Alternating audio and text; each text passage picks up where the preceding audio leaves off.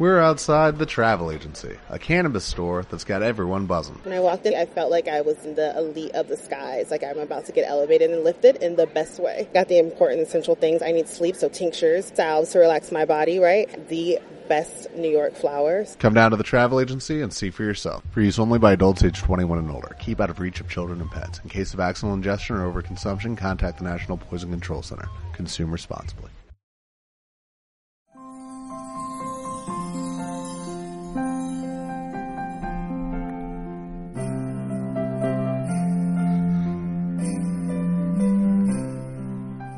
圣诞老人也收到了礼物。世界上所有的孩子都在做同一件事情，把一只或长或短或红或绿或新或旧的圣诞袜挂到床头，然后爬上床，闭上眼，等圣诞老人趁他睡着了的时候溜进来，把礼物放进袜子里。只有一只小猪，它做的事情和别的孩子不一样。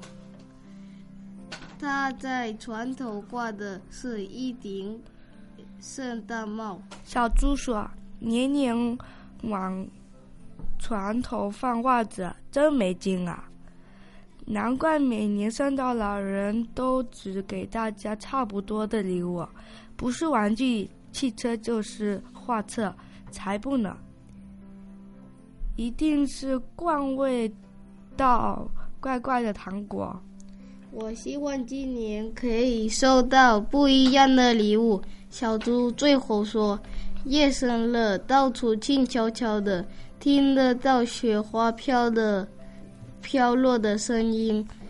圣诞老人扛着一大袋子礼物，尽量轻手轻脚地进出孩子们的房间，在床头的袜子里放下一件又一件礼物。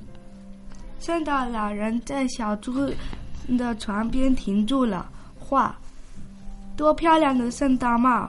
红红的帽子顶上接着绒绒的小球，下边镶画着毛毛的白边，正顶帽子上还挤着金粉，在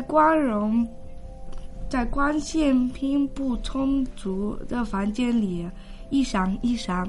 圣诞老人忍不住伸了手，低下自己的头，戴了好多年旧了破了的帽子，戴上这漂亮的新帽子，不大不小，真合适，又轻又暖，真舒服。这一定是孩子们觉得我的帽子太旧了，特地送给我的呀。圣诞老人戴着新帽子，觉得真激动，觉得好幸福。哎呀，圣诞老人把帽檐拉下来，才拉下来遮了脸，躲在帽子后边，稀里稀拉哭了痛快。这是一个奇妙的圣诞节，连圣诞老人都收到了礼物。